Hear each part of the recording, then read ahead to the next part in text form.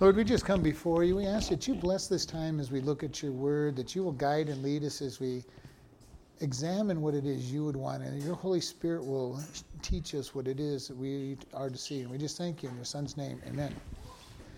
Matthew chapter 5, starting at verse 1. And seeing the multitudes, he went up unto a mountain, and when he was set, his disciples came to him, and he opened his mouth and taught them, saying, Blessed are the poor in spirit, for theirs is the kingdom of heaven. Blessed are they that mourn, for they shall be comforted. Blessed are the meek, for they shall inherit the earth. Blessed are they which do hunger and thirst after righteousness, for they shall be filled. Blessed are the merciful, for they shall obtain mercy. Blessed are the pure in heart, for they shall see God. Blessed are the peacemakers, for they shall be called the children of God. Blessed are they which are persecuted for righteousness' sake, for theirs is the kingdom of heaven. Blessed are you when men shall revile and persecute you, and shall say all manner of evil against you falsely for my sake. Rejoice and be exceedingly glad, for great is your reward in heaven, for so persecuted they the prophets which were before you. We're going to stop there because that's basically a paragraph. So we look at this, and it says Jesus saw the multitudes. He's chosen 4 disciples so far. And he sees a multitude coming after him because he had been doing miracles and teaching. And it says he went up onto a mountain and he sat down. And this is something I've shared with you. In the Jewish tradition, the rabbi sits down to speak, and the students and the ones being taught stand. Now, we do it the other way around in our Christian churches in our day and age. Everybody else sits and the teacher stands. But in the Hebrew setting, the rabbi sat and the other people stood because it was a sign of respect for the teacher. And if we remember when we studied Ezra, they read the Word of God, and they started at 6 in the morning, and the people stood as they read the entire first 5 books of the Bible until noon, and then the priest and Ezra and the scribes taught the people. And so you're looking at from 6 till whenever they ended, probably close to dark, and the people were standing all day in their respect for the leaders. So this is Jesus sitting down, and the disciples come to him, and he starts speaking to them. And this is one of the more famous messages that we have. It's many chapters where Jesus is teaching in this lesson. And he says, Blessed are the poor in spirit, for theirs is the kingdom of heaven. And this word blessed, a lot of the newer translations put happy, and that is kind of what the word means, but it is so much more than happy. Happy is something that you do in relationship to what's going on. I'm happy about the way that I am being treated. Things are going good, and I am happy about them. Very few people are ever happy when everything's going wrong in their life. And we have an internal joy that can be there even when things are going wrong. But happy, this is also can mean make holy or sacred or be successful. It's a much deeper word, which is why I like the King James Version of blessed more than I like the definition of the newer translations. And it's not that it's wrong. It's just it's a very happy actually is a very weak translation of the Greek word. So he says, Blessed are the poor in spirit, those who are humble, in need of God, recognizing their need for God, as opposed to those who think they're hot stuff. Look at me, I'm the greatest thing since sliced bread. And we've all met those people who are, you should be happy you know me because I have the answers that you are looking for.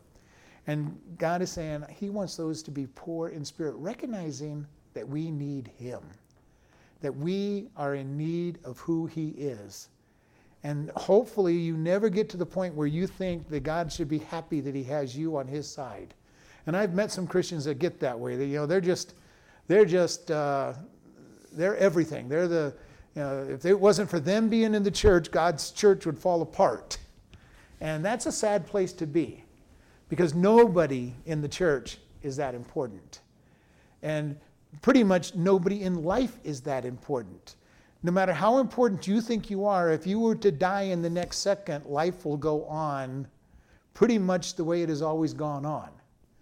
And we see this even with great leaders. When great leaders die, the country still goes on, and they replace that leader.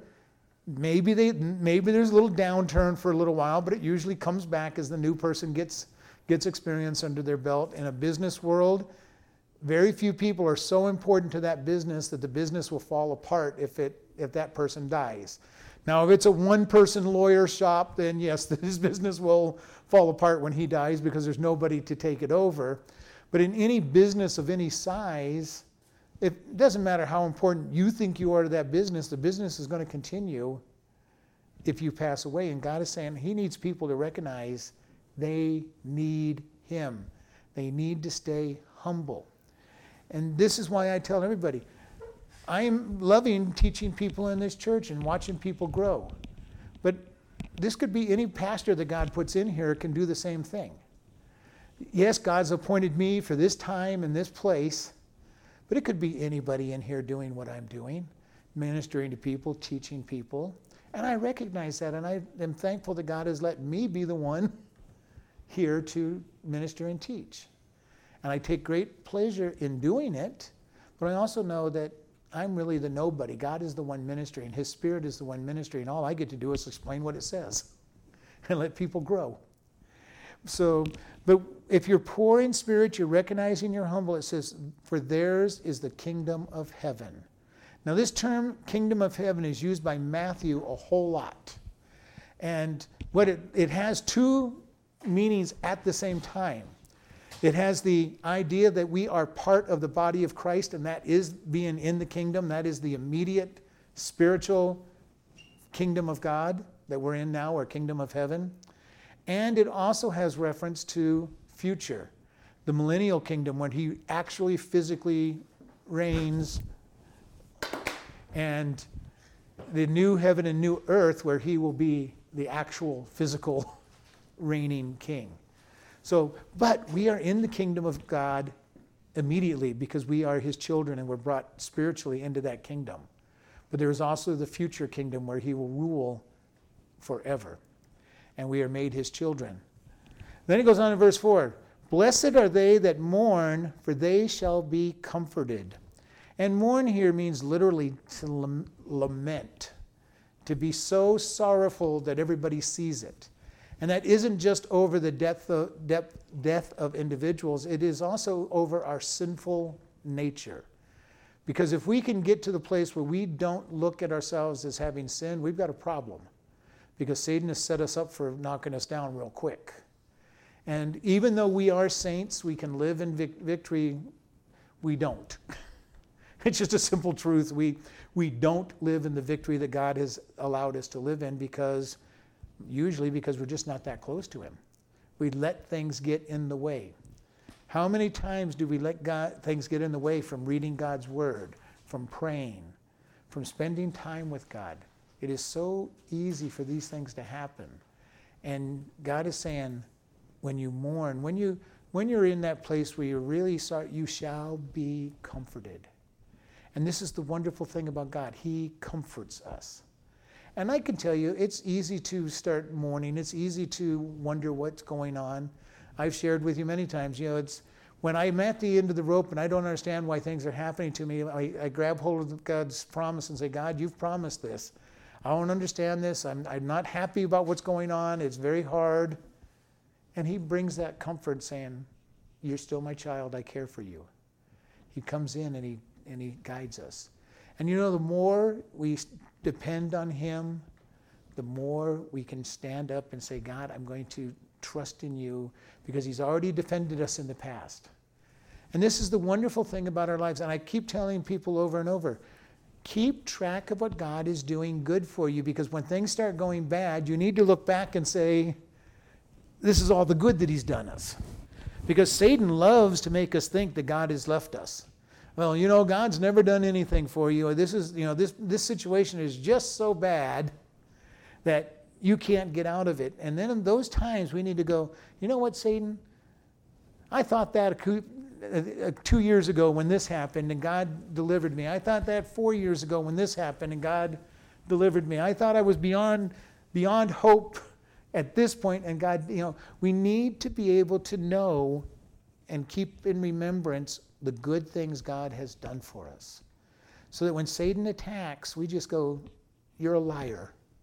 And we know that he's a liar, but how often do we buy into his lies? Nobody's ever suffered what you're suffering through. Nobody's ever committed what you did. Nobody's ever going to forgive you. We know he's lying, and yet we buy into it sometimes. Well, God has never done anything for you, and this is so bad, he can't do it. Satan lies all the time to us.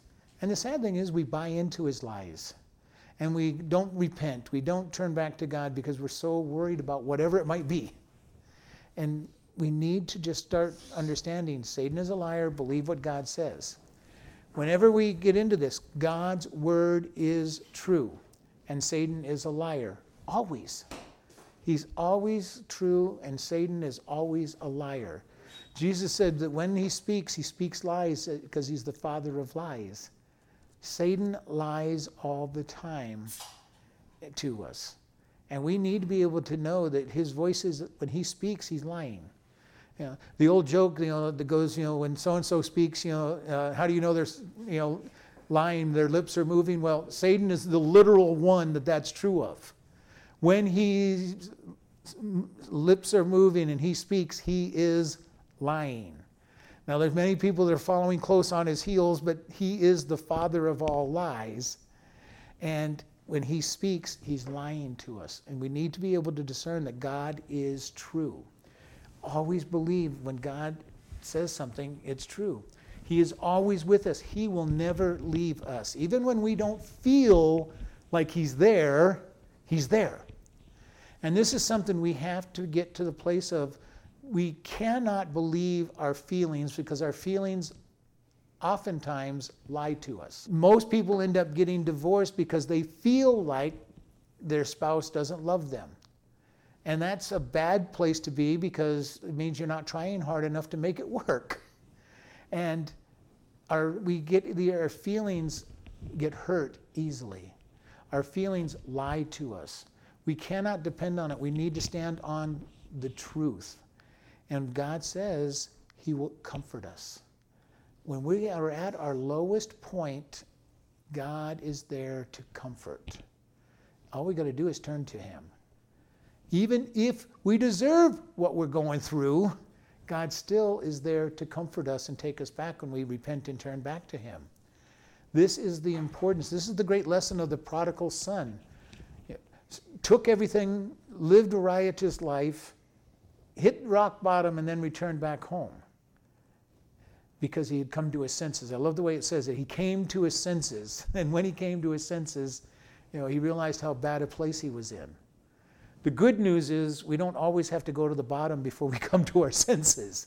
We need to come to our senses quickly and come back to God. All right, verse 5. Blessed are the meek, for they shall inherit the earth. And this is kind of an interesting statement, the meek. Most of the people, when they hear the word meek, think of somebody who has no strength, no action. They're just, easily manipulated. But in the Bible, when it speaks of meekness, it is strength under control. Okay, somebody is very strong, but it's under control. They're not looking to harm you with their strength.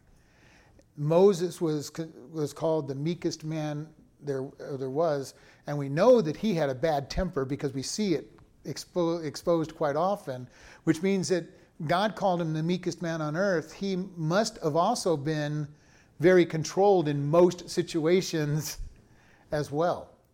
And Jesus was considered meek and mild, and it's obvious that he had power. We see him go into the temple on at least 2 occasions to cast out the money changers, and it says he threw the table, flipped the tables over, which meant, he had a whip in one hand and was, with his other hand just throwing the tables, turning the tables over. And these, you got to remember, their tables weren't our lightweight tables that we have today. These were tables. Okay, if you've ever seen some of the old-fashioned dining room kitchen tables that weigh 50, 60, 70, 80 pounds, it takes two people to move them. Jesus was flipping these kind of tables over. He was not a weak man, but he was not somebody that would be played with. He grew up as a carpenter, which meant that he knew how to chop down the trees, drag them back to be cut up, and cut them up and move the lumber. He was not a weak individual, but he was controlled. He wasn't somebody that people feared because of it. He was very much in control. And it says, the meek shall inherit. This is again talking about future in the millennial kingdom and the new heaven and the new earth, that we will be part of those that rule with him. Verse 6, blessed are they which do hunger and thirst after righteousness, for they shall be filled. This is a very interesting word. Hunger means to crave ardently with great desire. Okay? This is not just talking, well, I'm a little hungry today. This is, I have to have this item. And the thirst literally is, this is an interesting definition, who painfully feel their want of and eagerly long for things by which the spirit is refreshed, supported, and strengthened. Again, a very strong word.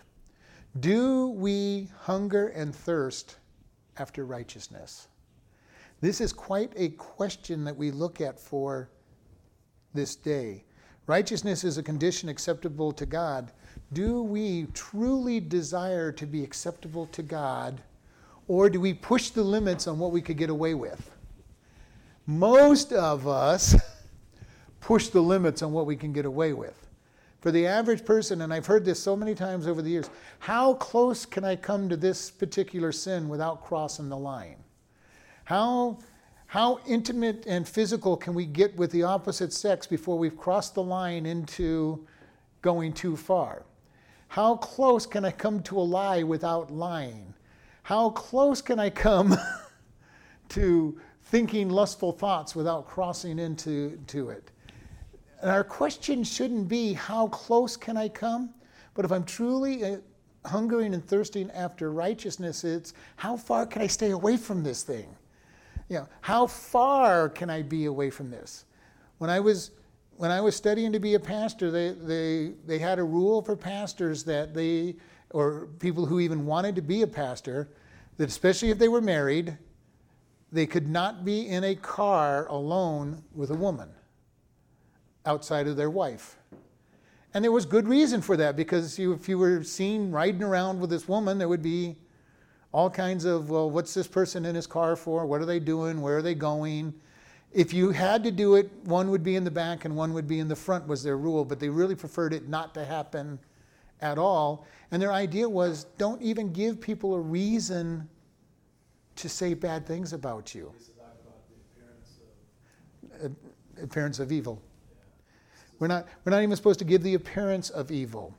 But again, it was an extreme, but it was saying, let's stay so far away from it that there's not even a temptation. If you're not alone with somebody who's not your wife, then you don't have to have this problem to be worried about. Well, if you're single, it's one thing, but when you're married, it's a whole other story. If you're married, you don't want to have any kind of be open to any kind of accusation like that. But we want to stay where we're hungering and thirsting after righteousness. How close to God do I want to be? And this is important for us, that we desire him so much that he is everything to us. This is something that we want to be looking at. And we want to look at our own life and say, how hungry am I for God and his righteousness? How thirsty am I for his righteousness? I don't know how some of you are, but I go to a restaurant sometimes and the food is so salty to me that I spend the next 3 or 4 hours sometimes just trying to get the salt taste out of my mouth. But that almost is the way we should be desiring God, that I've got this in my heart, that in my life, it's got to come out. The taste of the world has got to be washed out and moved out of my life, and we greatly desire his righteousness. We greatly desire to seek after him, because we can't generate it ourselves. And true righteousness only comes through him. And the reward of it is that when we want it, we will be filled. God will give it to us. He will satisfy us. When we seek after him, he doesn't run around and hide around the next corner. Well, they're almost here. Let me go run to the next corner and hide. He goes, you want it? I'm right here. Have it. The more we want it, the more he's going to give to us. Some people are happy with just a little eyedropper full of righteousness, because they have so much evil in their heart, no desire. They just want to have their fire insurance. I'm going to heaven because I accepted Jesus. But God, I don't want you to change my life or be with me. And God's saying, I want to give you abundant life. I want to give you abundant blessings. I want to give you abundance of who I am. And the more we want him, the more he's there. And no matter how close we are, we can get more. But we should always be desiring more of God.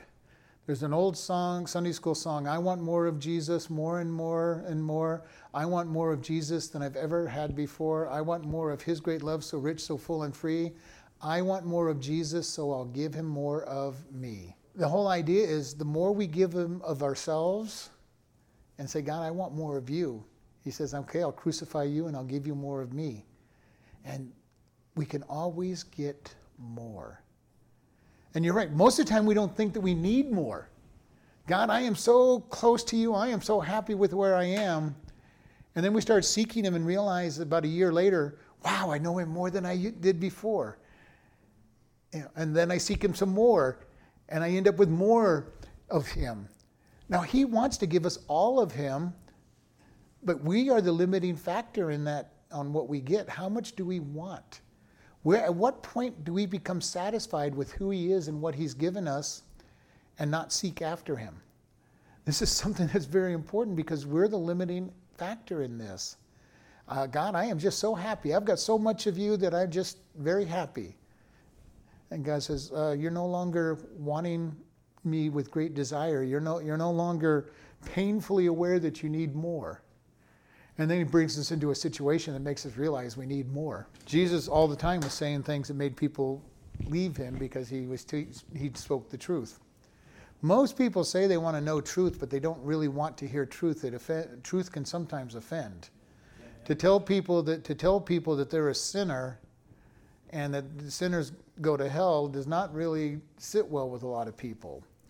To tell people that you need to be crucified, your flesh needs to be crucified and you need to let God live through you is not something most people want to hear. We want to be very careful with our truth. We don't want to be offensive with it, but we also want to tell the truth. And the truth will offend. It always will. Sometimes when you're talking to a friend, you have to tell them the truth even though you know they're not going to like hearing it. But if you truly love them, you want them to hear the truth and to correct their life. And this happens in many churches that they don't want to tell the truth and hurt people and lose, especially some pastors don't want to lose the people because they're afraid they'll lose their income and everything. And not a great place to be that's showing that you're not trusting God. All right, verse 7. Blessed are the merciful, for they shall obtain mercy. Now we've told you the definition of mercy is not getting what you deserve. So how do we get mercy from God in abundance? We show mercy to others. We don't give others what they deserve. And this has been a hallmark of Christians for all the time. Jesus at one point says if the Roman centurion compels you to walk a mile with his pack, give him a second mile. Just because you're showing him God's mercy. If you have problems with your brother, make peace with them. All these things that God says to do, be merciful to people. We are to not give people what they deserve as Christians. Now the government's a different story. The government's, tasked to protect people. But we are to give mercy, not give what they deserve. And God returns our being merciful with mercy ourselves. And it's a law, which they call the law of reciprocity. You get back what you give. And this is something they teach people who deal with the public a lot. If you want people to be kind to you, you try being kind to them first. And we all know what it's like. If somebody comes up to you and they're angry and yelling and screaming, your first thought is to be angry, yell, and scream back at them. Now, if you're well trained in customer service, you may try to calm them down and be a peacemaker. But the human flesh says, you're being mean to me, I'm going to be mean to you. You yelled at me, I'm going to yell at you. You were nice to me, I'm going to be nice to you. It happens, and it's pretty much a general rule in the flesh. You will receive whatever you give to somebody. Now, there's always those who don't, I was a manager in a restaurant, and I was very kind to people all the time, but there was always a handful of people that they were just going to be mean and nasty no matter what.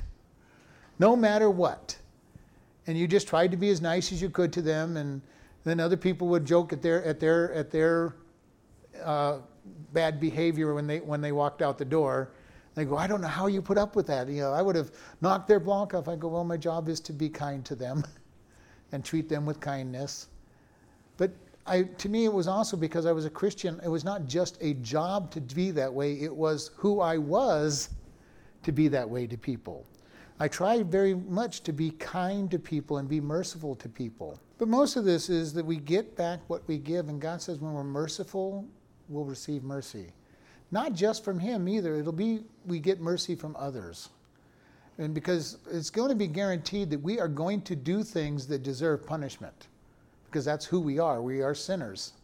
Even though we're saints, we still sin. We will deserve punishment in many things that we do. We're not always kind to everybody that we meet, even though we may try to. Some of us try more than others. Some people are still learning that area.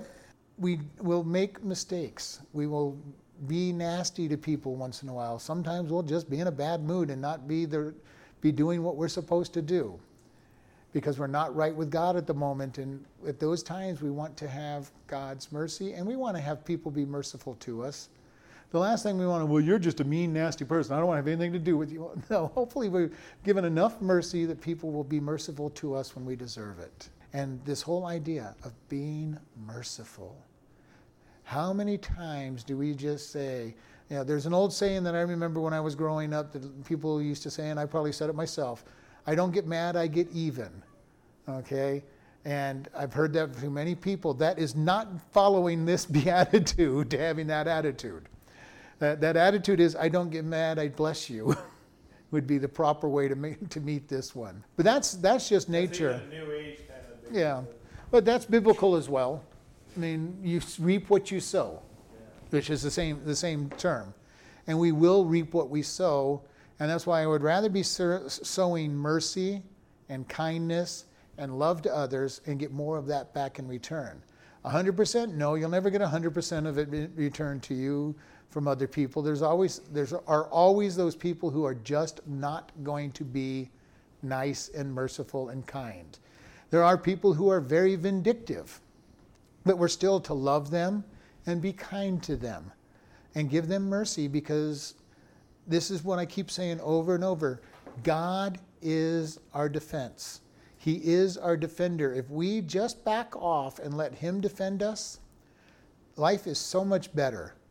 And I can tell you that for an absolute fact. When I try to defend myself, I make a big mess out of it every time. If I just back off and say, God, I'm putting them in your hands, number one, I don't have to worry about defending myself with them. And then number two, God has defended me in many ways that I would never have expected.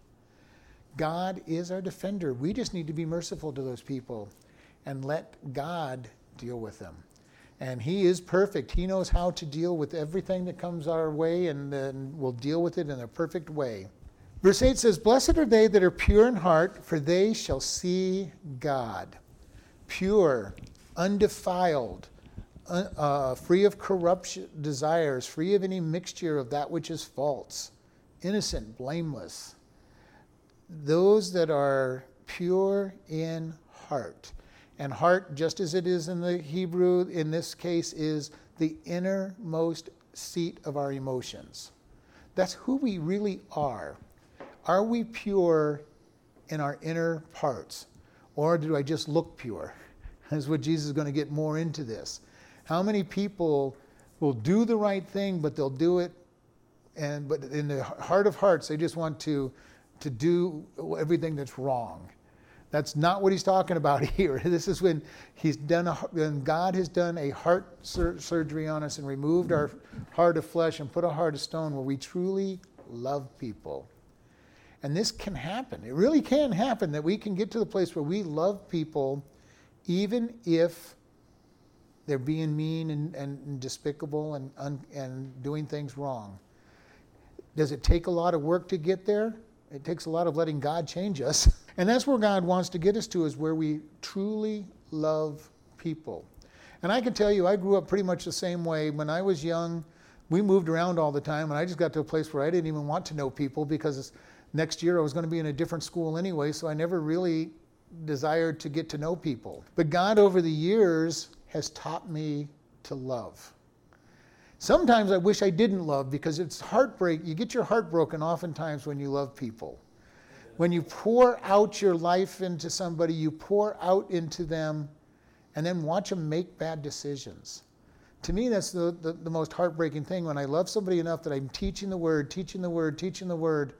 and then watch bad decisions being made. Now, on the converse side of that is when they make right decisions is wonderful. And it's like, all right, there we go. You're learning. You're making the right decisions. But this is the problem, and this is why so many pull back away from people, is because to love somebody opens you up to be hurt by their doing something that repulses that love, that rejects that love, and it brings pain to us. So we as humans will quite often push back on them. I don't want to love you because I don't want to feel the pain. And that is the vulnerability that God does not want us to go through, be doing. But the pure, those who are seeking after God with a very pure, uncorrupt life, they will get to see God. And the question is, how do you see God? You have to be in his presence to be able to see him. We need to be in his presence. And how do we get there? Through the purity of the way we live, the purity of our innermost being. We draw into his presence and we get to see him spiritually now. But again, we will get to live eternally with God in his presence. Can you imagine what that will be like, to be in the very presence of God? Yeah. Right now we just see glimpses and bits and pieces of being in his presence sometimes. And I've shared with you, sometimes when we're in worship, when I've done singing, not so much when I have to lead the singing, but when I get to just be as a participator of the service and get lost in the worship and feel his presence. Every once in a while I'll do it when I'm leading singing, and that's when I start really messing up songs that I really know real well. And that's not a great place when you're the song leader. But you come into his presence, and for just a minute or two, or even 30 or 40 seconds or so, you're in his presence. And you feel God. I feel him more often when I study, and I get deep into the study, and I'm going, oh, wow, look at how great this is. Whoa, God, this is wonderful. But to be in his presence, and to think that for all of eternity, we will actually be in his presence. But the most important thing to remember is we're not basing it on our feelings, because we know that he's with us. And we need to be sure that he is with us whether we feel him or not. But we want to be very careful, because feelings are something that we get wrapped up in feelings. We really do get wrapped up in our feelings. I really feel like this is good. I have had more people come in to say, what should I do? But this is what I feel. And you're going, well, it's not scriptural. It's not biblical. Well, I've been there. I've been in God's presence and everything. And it's a wonderful place to be. And it's a wonderful experience. But we want to be careful that we don't get so wrapped up in the experience. Because a lot of times if you get wrapped up in the experience, you keep chasing after the experience to have it again. And God's saying, no, just keep following after me and you'll get the experience again. But not by chasing after the experience. And we want to be very careful about that, because our feelings and experiences are not what we are basing our relationship with God on. We're basing our relationship with God on the truth of His Word. And God is always with us. Whether we feel Him or not, He is with us. He is always there guiding and leading us. Whether we are feeling it or not, He is there. He died for our sins, whether we feel like He did or not. He has saved us for eternity, whether we feel like it or not.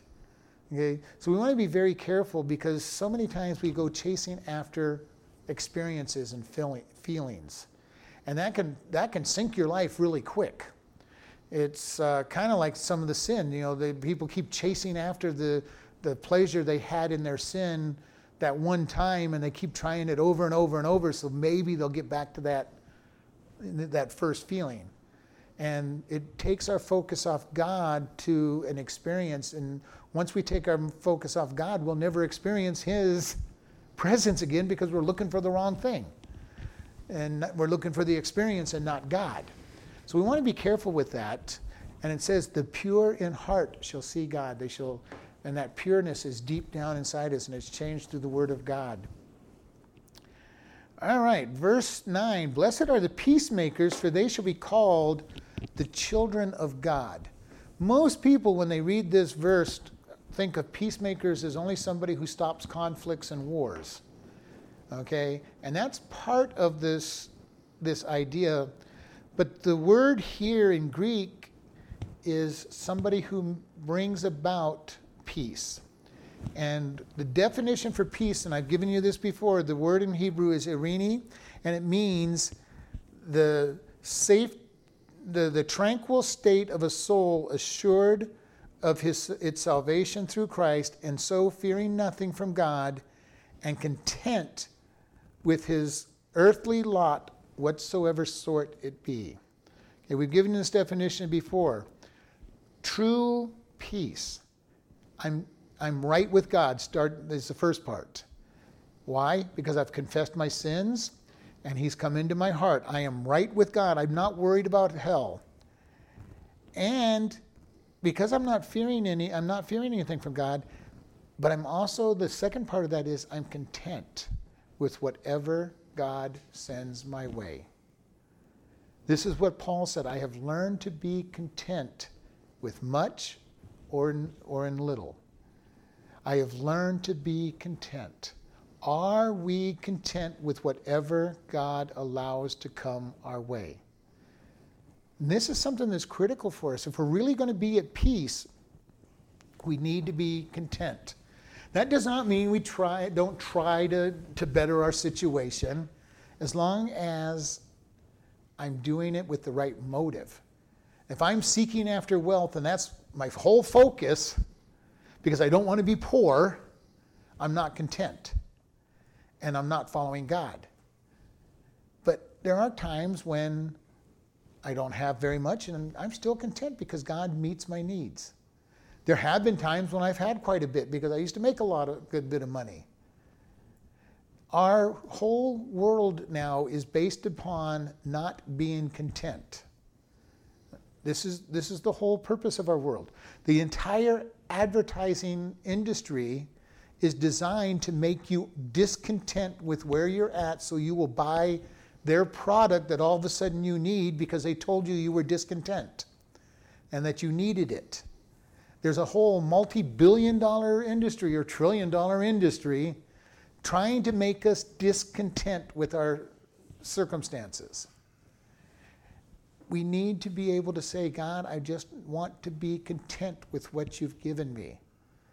Not passive, not just, well, I'm going to just stay here because I'm going to sit in my easy chair until God dumps the money over my head and makes things better. No, that won't happen. He wants us to go out and work. He wants us to go out and earn a living. He wants us to try to better our circumstances. But we need to be content. We need to say, God, wherever state I'm in, it's where you want me. And not strive. Because people who are striving for wealth are never content with what they get. And there are many people that are poor that are not content because they always want to get something else. There are rich people that always want more. There's always something, if we're not careful, no matter where we are on the spectrum, there's always somebody who has something that we want if we're not content. And we have that covetousness that I've got to have this because somebody else has it, or I've got to have this because it's better than what I've got. And we have this whole system that is built in this world. And this world now that we live in is built on spending more money than you have because you just have to have the newest, greatest, best of what's out there. And we have an industry that's built up where billions and trillions of dollars in credit are extended to people because they just are discontent. We will never be at peace if we're not content with where we're at, because we'll always want more or less. There are a handful of people who want less than what they've got because they've found that their stuff has taken control of them. And there's a lot of people that have that problem, but they're still not content. And we need to get to the place where we are content with whatever God has sent our way. And he says, those who do that shall be called the children of God. As we are bringing peace into people's lives, and this is literally peacemaker, I would substitute the word soul winning. Those who are giving the gospel and bringing souls to God, because they're going to be called the children of God. Why? Because what is true peace? It's bringing them to God, bringing salvation to their life, making ultimate and true peace, not just national peace, which this verse is so much more than national peace, or even internal peace amongst friends. It's much deeper than this. This is bringing them to God, bringing them absolute true peace, that tranquil state where they're in one with God and they're making decisions with God. Verse 10 says, "Blessed are they which are persecuted for righteousness' sake, for theirs is the kingdom of God." All right, persecution. Are we thankful when we're persecuted? Most people are not. But you know, God says that when we're persecuted for righteousness' sake, and that's a key part of here. I know people who, I've heard one guy say, I'm being persecuted. Well, what did you do? Well, I got fired. Why did you get fired? Well, I was witnessing. Were you supposed to be witnessing on the job? No. Well, then you weren't persecuted. You were given what you deserve. But true persecution is when you're doing right and still having a hard time being given to you. The apostles preached the gospel of Christ and were punished for it. All they did was tell people about Jesus, even though the government told them not to. That's persecution. And it's very important for us to understand when we are out there preaching the gospel, people aren't going to like it. The world is not going to like hearing the gospel message. Number one, they don't understand it. Okay, it doesn't make sense to them. But they can get very violent sometimes about it when you're preaching the gospel. And if you've ever done any street evangelism, you know what it's like to have people get back at your face and yell at you and all these other things. But when we're persecuted for righteousness' sake, we're gaining the kingdom of heaven. Jesus told us the world's going to hate us. The world hated him, the world will hate us. And in America, we've been spoiled because we haven't had that kind of hatred and persecution sent our way for the most part as Christians. We want to be able to see, this is going to change though in the very near future probably, that we're going to be under persecution even in America. And just so we keep it in perspective, right now in this world, millions of Christians are being martyred every year. Every year in our day and age. There are places where to be a Christian means that you're going to die within 6 months because it's that violent. And God is moving in those places in mighty ways. So when will this happen in America? I don't know. It's starting to show its face. I don't know how long it'll be physical abuse and murders for being a Christian, but it's around the corner. And God promised it. Our country started under godly principles, so we haven't had to face it as much as many places. But like I say, in many places in the world, people are going to die for their beliefs and be able and suffer. Verse 11 says, "Blessed are you when men shall revile you and persecute you and say all manner of evil against you falsely for my sake." Again, this is getting kind of interesting when, these first ones were kind of nice. Okay, I'm being nice, people are going to be nice to me. Here he says, blessed, holy, sanctified, happy are you when men shall revile. And that's a very strong word. That is to basically curse you and to say bad things about you and persecute you and say all manner of evil against you falsely. The word evil here is poneros, which literally means to charge with evil. And it has the idea of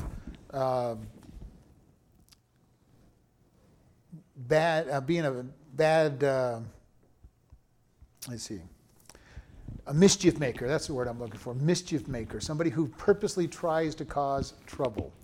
Have you ever known mischief makers? They like to try to needle people. They like to try to just drive wedges between people. They delight in injuring people. They delight in doing evil to others. And this is what it says, that they would say all manner of evil against you. And again, it says falsely, something you don't deserve. And this was said oftentimes of the Christians. Nero blamed the Christians for burning down Rome when it was he that wanted to burn it down so he could rebuild it in the image that he had for it. But he blamed the Christians. And this happened all through history many times, that Christians were blamed for things. And even though it never made sense sometimes, they get blamed. Christians even today get blamed. Have you ever heard it said here that Christians are dangerous? Our thoughts are dangerous. The way Christians want to have everybody live is dangerous. We're hearing it more and more. And we heard it during this election cycle from different candidates who said, well, those conservative Christians out there, they're dangerous. If we let them win, their beliefs are going to overwhelm us. And I've even heard different people in the government saying that, Christians, they're more dangerous than the Muslims. And it is kind of a bizarre thing, but it is this verse right here. When they say evil things against us. Verse 11. And it's undeserved, and they persecute and they revile. And then what does he say to do in verse 12? Rejoice and be exceedingly glad. Okay? They're coming after us, and what do? We rejoice and we get exceedingly glad. Doesn't make a whole lot of sense, but that's what God says. And how many times does God tell us to do things that doesn't seem to make sense from the earthly perspective? It's so often. And it says, so great is your reward in heaven, for so persecuted they the prophets which were before you. Rejoice and be glad, because you've got a reward. And reward here literally is wage. God is going to pay our wages that we've earned here on earth by being obedient. It's not just him giving us out of the goodness of his heart. And this is something to really keep in mind. And I can't remember which pastor I heard today say this. I think it was McGee. That everybody in heaven is not going to be treated the same way and have the same stuff. Because certain people have earned rewards in this world. And those rewards go to heaven. So and I've said this many times myself, I have this picture of heaven of having some people who have just gotten into heaven because of grace, having the studio apartment in the basement of God's mansions, and those that have done greater things will get closer and closer to the penthouse suite. You start with the studio, and you know how those nice apartments work. You start down with the little inexpensive places, and the higher you up you go, the more you have a floor or the penthouse view and everything. And I have this picture that God has got the same plan for us. You're going to have those who, a studio in heaven is better than being in hell, but for all of eternity, you've got a studio, as opposed to the penthouse at the very top floor. Now, I don't think anybody that I know that I know personally has a penthouse, but you never know, because God has a different way of looking at things than we do. And I've said it over and over. The prayer warrior who nobody knows what they've done may have more rewards than anybody else that stands out in front of a church and looks like they've got everything all together. That prayer warrior is the backbone of the church and may have so many more rewards. The pastor who's standing up preaching and teaching, and everybody looks at, oh, well, this person's so wonderful, may have very few rewards because they may not be using everything that God told them to do, and they may have a lot of hidden stuff in their life that needs to be worked out. So we can't look and say, this person deserves, look at this, how great this person is. And this person, now they don't do anything. They may be doing more for the kingdom than you're ever aware of. Yeah, and it could be, you're right, it could be cleaning the bathroom. It could be doing the mechanical work on fixing the church. You never know what it is they're doing. If you're using 100% of what God's asked you to do, your rewards will be great. Because he's not asking people to be like somebody else. He's just going to say, I gave you this. What did you do with it? And you say, God, I used it to the best of my ability 100% of my time. And nobody's ever going to be able to say 100% of the time. But God, I used it. Most of the time I was using what you gave me. And God's going to say, well done, good and faithful servant. God, you gave me 10 gifts and I used 3 of them. God's going to say, well, why didn't you use the other 7? Okay? And this is why we need to be aware it is not what we think is important that is to show what is important, because it'll be only what God uses and how he touches our lives, because he's got each person with a personalized plan. And we never want to look at our life and say, well, I just don't measure up to so-and-so. Well, you're not supposed to measure up to so-and-so. You're supposed to do what God has asked you to do.